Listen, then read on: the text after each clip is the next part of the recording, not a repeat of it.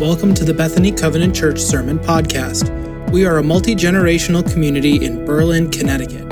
Our services are held Sundays at 9:30 a.m., and you can find out more about us at www.bethanycovenant.org. In prayer. God, we thank you for the gift of Jesus Christ, this priest who goes before us and makes intercession even as he lays down his own life as sacrifice and then leads us in the way of abundant living. Help us to keep our eyes on him this morning, we pray. In his name, amen.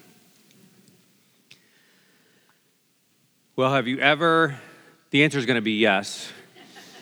Have you ever felt the burden and pressure of a big project, needing to get a big project done, a big assignment? And have you ever, I hope the answer is yes, felt the satisfaction and exhilaration of completing that project, of getting it done well? Last week, as we were talking about the book of Jonah again, I remembered a project I had in seminary. The assignment on paper seemed simple. It was like one line: develop a 6-week Bible study in the book of Jonah with study guides, handouts, illustrations, and small group questions. That was quite a project. Felt really good to get that done. And I'm reminded, too, of a time further back when I worked in a research lab, and we had a team that put together a proposal to try to get a project approved by the Department of Energy. And even though we were all out of college, we felt like a bunch of college kids as we stayed up late, got it done the day before, and had to ship it FedEx, so because it was due the next day. And we got the grant. So that was fun. This morning, we're going to look at the book of Exodus, and we'll see that God's people are given a big project. It's a complicated project. And they found a great deal of satisfaction in getting the job done. The book of Exodus begins with God's people enslaved in Egypt. They cry out to God for deliverance, and God provides a deliverer for them in the person of Moses. He calls to Moses from burning bush and says, "You're going to be the one to go to the Pharaoh of Egypt and secure the freedom and deliverance of my people." And we see that as God delivers his people through mighty works and miraculous plagues, that he eventually leads them through the waters of the Red Sea in one more miracle. And then those same waters that have been parted for the passing of God's people come crashing down on their pursuing enemies. And they catch their breath. They breathe a sigh of relief. But little do they know, they are entering a long period of some tough lessons. God used the next 40 years in the life of his people to demonstrate to his people, to instill in them lessons of what it means to be God's people. Out in the desert, they learned some tough stuff about being whole and holy and being called by God's name. As Pastor Chris mentioned recently, as we looked at the book of Exodus in our staff meeting, the people had been in Egypt for 430 years. So after God brought them out of Egypt, he had to work at getting Egypt out of his people. And that's what those 40 years were about. And as part of that retraining and recentering, God gave instructions to Moses as he called Moses up onto the high and holy mountain, Mount Sinai, gave instructions to his people through Moses that would go on to become called the law, this kind of roadmap to a life well lived that honors God and that honors one another, made in God's image. And as the people received the law, it was read to them, and their response was apparently universal. They said, "We're in. We'll do this." And the rest of the book of Exodus is kind of how that went and all the ups and downs of their very mixed bag of success. And then in Exodus 25, we see that God called Moses back up onto Mount Horeb, the same place where he had been given that first installation of the law, including the 10 Commandments. He called Moses back up, and we read there, beginning in Exodus 25, verse 1, that the Lord said to Moses, "Tell the Israelites to bring me an offering. You are to receive the offering for me from everyone whose heart prompts them to give. These are the offerings you are to receive from them: gold, silver, and bronze, blue, purple, and scarlet yarn, and fine linen, goat hair, ram skins dyed red, and another type of durable leather, acacia wood, olive oil for the light, spices for the anointing oil and for the fragrant incense, and onyx stones and other gems to be mounted on the ephod and breastpiece. Those would be pieces used in worship by the priests. And then have them make a sanctuary for me, and I will dwell among them. Make this tabernacle and all its furnishings exactly like the pattern I will show you. So God gives Moses on the mountain instructions for the people to put together this tent, this tabernacle, this tent of meeting, the place that would serve as the center of worship for the people of Israel as they traveled through the desert following God. And the instructions are really quite detailed. There's 7 chapters of instructions about how to put this sanctuary together. Exodus 25 through 31 provide clear instructions for the assembly of the tent itself, for the construction of the table, the lampstand, the altar where burnt offerings were made, the altar of incense, how to make the garments for the priests. God gave instructions for the crafting of the Ark of the Covenant, the gold-covered chest that would reside in the holiest place within that tabernacle, where God himself was said to dwell. Now, maybe at some point you have had to put together a very complicated tent using written instructions. I look at that, it seems like a nightmare. I'm getting sweaty just kind of thinking about it. But I assure you, the tent that the Israelites put together was much more complicated than what you see here. There are a lot of details in those 7 chapters, details about specific precious stones and where they should go, certain types of wood and how it was to be used, precious metals. There were no charts, but everything was given in words with the specific dimensions and instructions. It must have been a bit mind-boggling. But I think if we get too caught up in those details of the 7 chapters, we might run the risk of missing the purpose for this tabernacle. God told Moses, have them make a sanctuary for me, and I will dwell among them. This wasn't just a test. This wasn't how well do you follow instructions. This was God saying, I want you to get ready. I want to live among you, and here's how I want you to get ready for when I show up. God's desire is to dwell among his people. He longs to be near them, to live with them. And then Exodus chapters 35 through 39, if you were to read them through, you'd say, hey, wait a minute, this could actually be summarized in one verse. This could simply say, the people built the tabernacle exactly as they had been told. Because that's what they did. But in Scripture, we find 5 chapters explaining in detail how the people faithfully followed God's instructions in the construction of this tabernacle, how they put together its decorations and furnishings. These chapters explain how the people gave generously. I don't know if you noticed, God's instructions said, as the people's hearts are moved to give, or as they're prompted to give, here's what you should collect. We see stories of people using their skills, their craftsmanship, beautifully and with joy and devotion, giving their very best to this project. And we see from these 5 chapters that God apparently deeply values his people's obedience. He honors people who follow his commands and instructions. Faithful obedience matters. And then in Exodus 40, the very last chapter of Exodus, we read that the Lord said to Moses, set up the tabernacle, the tent of meeting, on the first day of the first month. Place the ark of the covenant law in it and shield the ark with the curtain. Bring in the table and set out what belongs on it. Then bring in the lampstand and set up its lamps. Place the gold altar of incense in front of the ark of the covenant law and put the curtain at the entrance to the tabernacle. Place the altar of burnt offering in front of the entrance to the tabernacle, the tent of meeting. Place the basin between the tent of meeting and the altar and put water in it. Set up the courtyard around it and put the curtain at the entrance to the courtyard. Take the anointing oil and anoint the tabernacle and everything in it. Consecrate it and its furnishings, and it will be holy. Then anoint the altar of burnt offering and all its utensils. Consecrate the altar, and it will be most holy. Anoint the basin and its stand and consecrate them. Bring Aaron and his sons to the entrance to the tent of meeting and wash them with water. Then dress Aaron in the sacred garments, anoint him and consecrate him so that he may serve me as priest. Bring his sons and dress them in tunics. Anoint them just as you anointed their father, so they may serve me as priests. Their anointing will be to a priesthood that will continue throughout their generations. Moses did everything just as the Lord commanded him.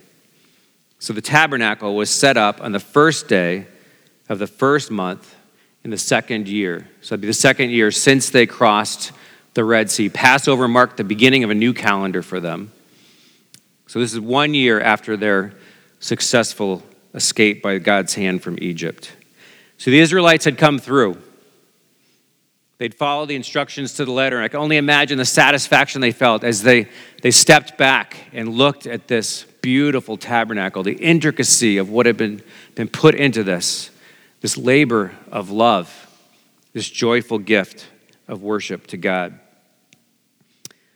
The tabernacle was complete. And then we read the final words of the book of Exodus. Then the cloud covered the tent of meeting, and the glory of the Lord filled the tabernacle. Moses could not enter the tent of meeting because the cloud had settled on it. And the glory of the Lord filled the tabernacle. In all the travels of the Israelites, whenever the cloud lifted from above the tabernacle, they would set out. But if the cloud did not lift, they did not set out until the day it lifted. So the cloud of the Lord was over the tabernacle by day, and the fire was in the cloud by night, in the sight of all the Israelites during all their travels.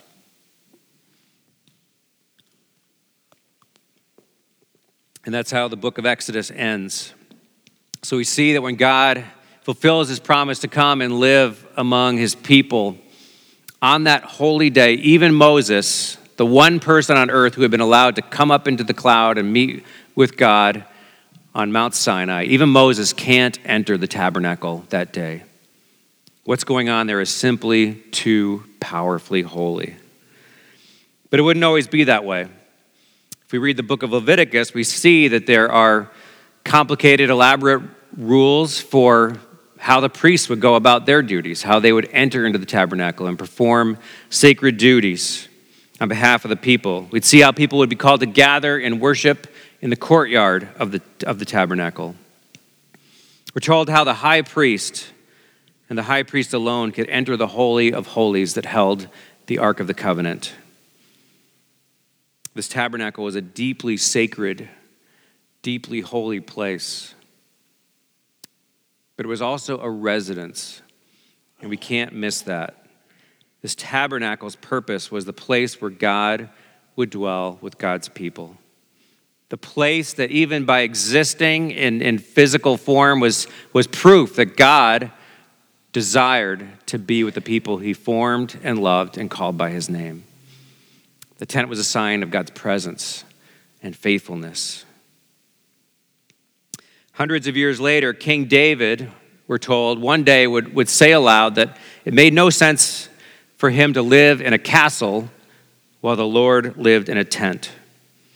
At that time, in the days of David, the tabernacle was still in use. It was still the center of worship for the people of Israel, but it no longer moved around. It had come to find a permanent place located in the plains outside the capital city, Jerusalem, where David lived in a palace. And David thought the tabernacle wasn't good enough for God. So his idea was to construct a regal temple that seemed more fitting. And we read in 2 Samuel 7 that God said to David through the prophet Nathan, "This is what the Lord says, are you the one to build me a house to dwell in? I have not dwelt in a house from the day I brought the Israelites up out of Egypt to this day. I have been moving from place to place with a tent as my dwelling. Wherever I have moved with all the Israelites, did I ever say to any of their rulers whom I commanded to shepherd my people Israel, why have you not built me a house of cedar?"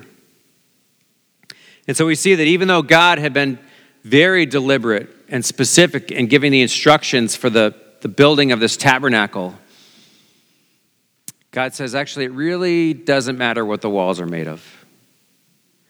That's not what's essential here. What's essential is that I desire to be with my people. I long to dwell with them. If you look at the book of Exodus as a whole, you'll see that more than a third of it has to do with the tabernacle. Apparently, it's really important. It's really central. And the heart of this reason that the tent of meeting is so important is that it demonstrates that God himself tabernacles among us. He tents among us.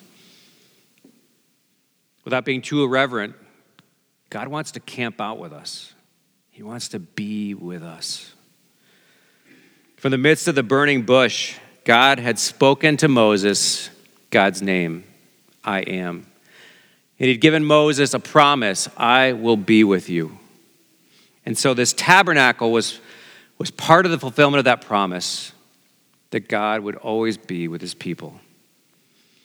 But the tabernacle is not the end of that promise. The tabernacle points to the truth that God has always desired to be with his people. From the days that he walked with Adam and Eve in the Garden of Eden, God with us is a theme that threads throughout Scripture. The prophet Isaiah said the coming Messiah would be named Emmanuel, God with us. John wrote in his gospel that the Word became flesh and dwelt among us. I love how Eugene Peterson, in his message paraphrase of the Gospel of John, says that the Word became flesh and blood and moved into the neighborhood. We saw the glory with our own eyes, this one-of-a-kind glory, like Father, like Son, generous inside and out, true from start to finish. The same author, John, in his book of the Apocalypse, the book of Revelation, writes of a vision of heaven at the end of time as we know it. He says, I heard a loud voice from the throne saying, look, God's dwelling place is now among the people. He will dwell with them. They will be his people, and God himself will be with them and be their God. From Genesis to Revelation, the unfolding story is of a God who wants to be with the people he made and loves. We see that he does what it takes to make that happen, whether it's in the garden or out in the desert or through the incarnate in the flesh, Jesus Christ, or at the end of all time as his people gather around his holy throne. And so as we come to the last page of Exodus, we actually find it's kind of a cliffhanger. The people are still in the desert. They've been given this promise of a new land that they will occupy, but they're not there yet. Their journey isn't over, but in a way they have reached their destination, the presence of God. God is faithful even when his people are not. That's the story of the Bible. God is loving even when his people are not. God does not forsake his people, but wants to be with them. And so this morning, I want to ask, is that your sense of God? If you think about God thinking about you, do you get a sense of God longing for your company, longing that you would be close to him, longing that he would be near to you? Or do you maybe think that God might not want anything to do with you? You may have a sense of yourself that would say, I can't imagine God would want to be near me. Or maybe you have a sense of God that maybe is out there somewhere, but doesn't necessarily care about you one way or the other. The story of the Bible is that God knows us, loves us, and longs to be with us. And so this morning, if you're wondering about what God thinks of you, I pray that you would hear the words that God spoke to Moses in that burning bush. I am, and I will be with you. Back in those tabernacle days and then continuing into the days of the temple, we're told that the high priest could enter the Holy of Holies, that most sacred place, one day a year on the Day of Atonement. And as we come to this table this morning, I pray that we would somehow get our heads and hearts around the fact that we are in some ways, in an even more holy, intimate place with God. That priest could come into the presence of God once a year and then quietly slip out, walking out backwards. As people who come to faith in Jesus Christ, because of what Christ did on the cross, because of his resurrection victory over death, because of the promise of Christ's Spirit dwelling inside of us, as we come to the table, as we find ourselves in God's presence, we find ourselves not only in the presence of a God who is with us, but a God who is within us, as close as can possibly be. Thanks be to God. Would you join me in prayer? Loving, faithful, with us, for us, God. Thank you for forgiving us when we turn to you after going our own way. Thank you for wanting to be with us because of your love for us. Thank you for sending Jesus to be with us and to make it possible that we might be with you here on earth and for all eternity. Thank you for Jesus for meeting us here at your table and for the gift of your Spirit. Amen.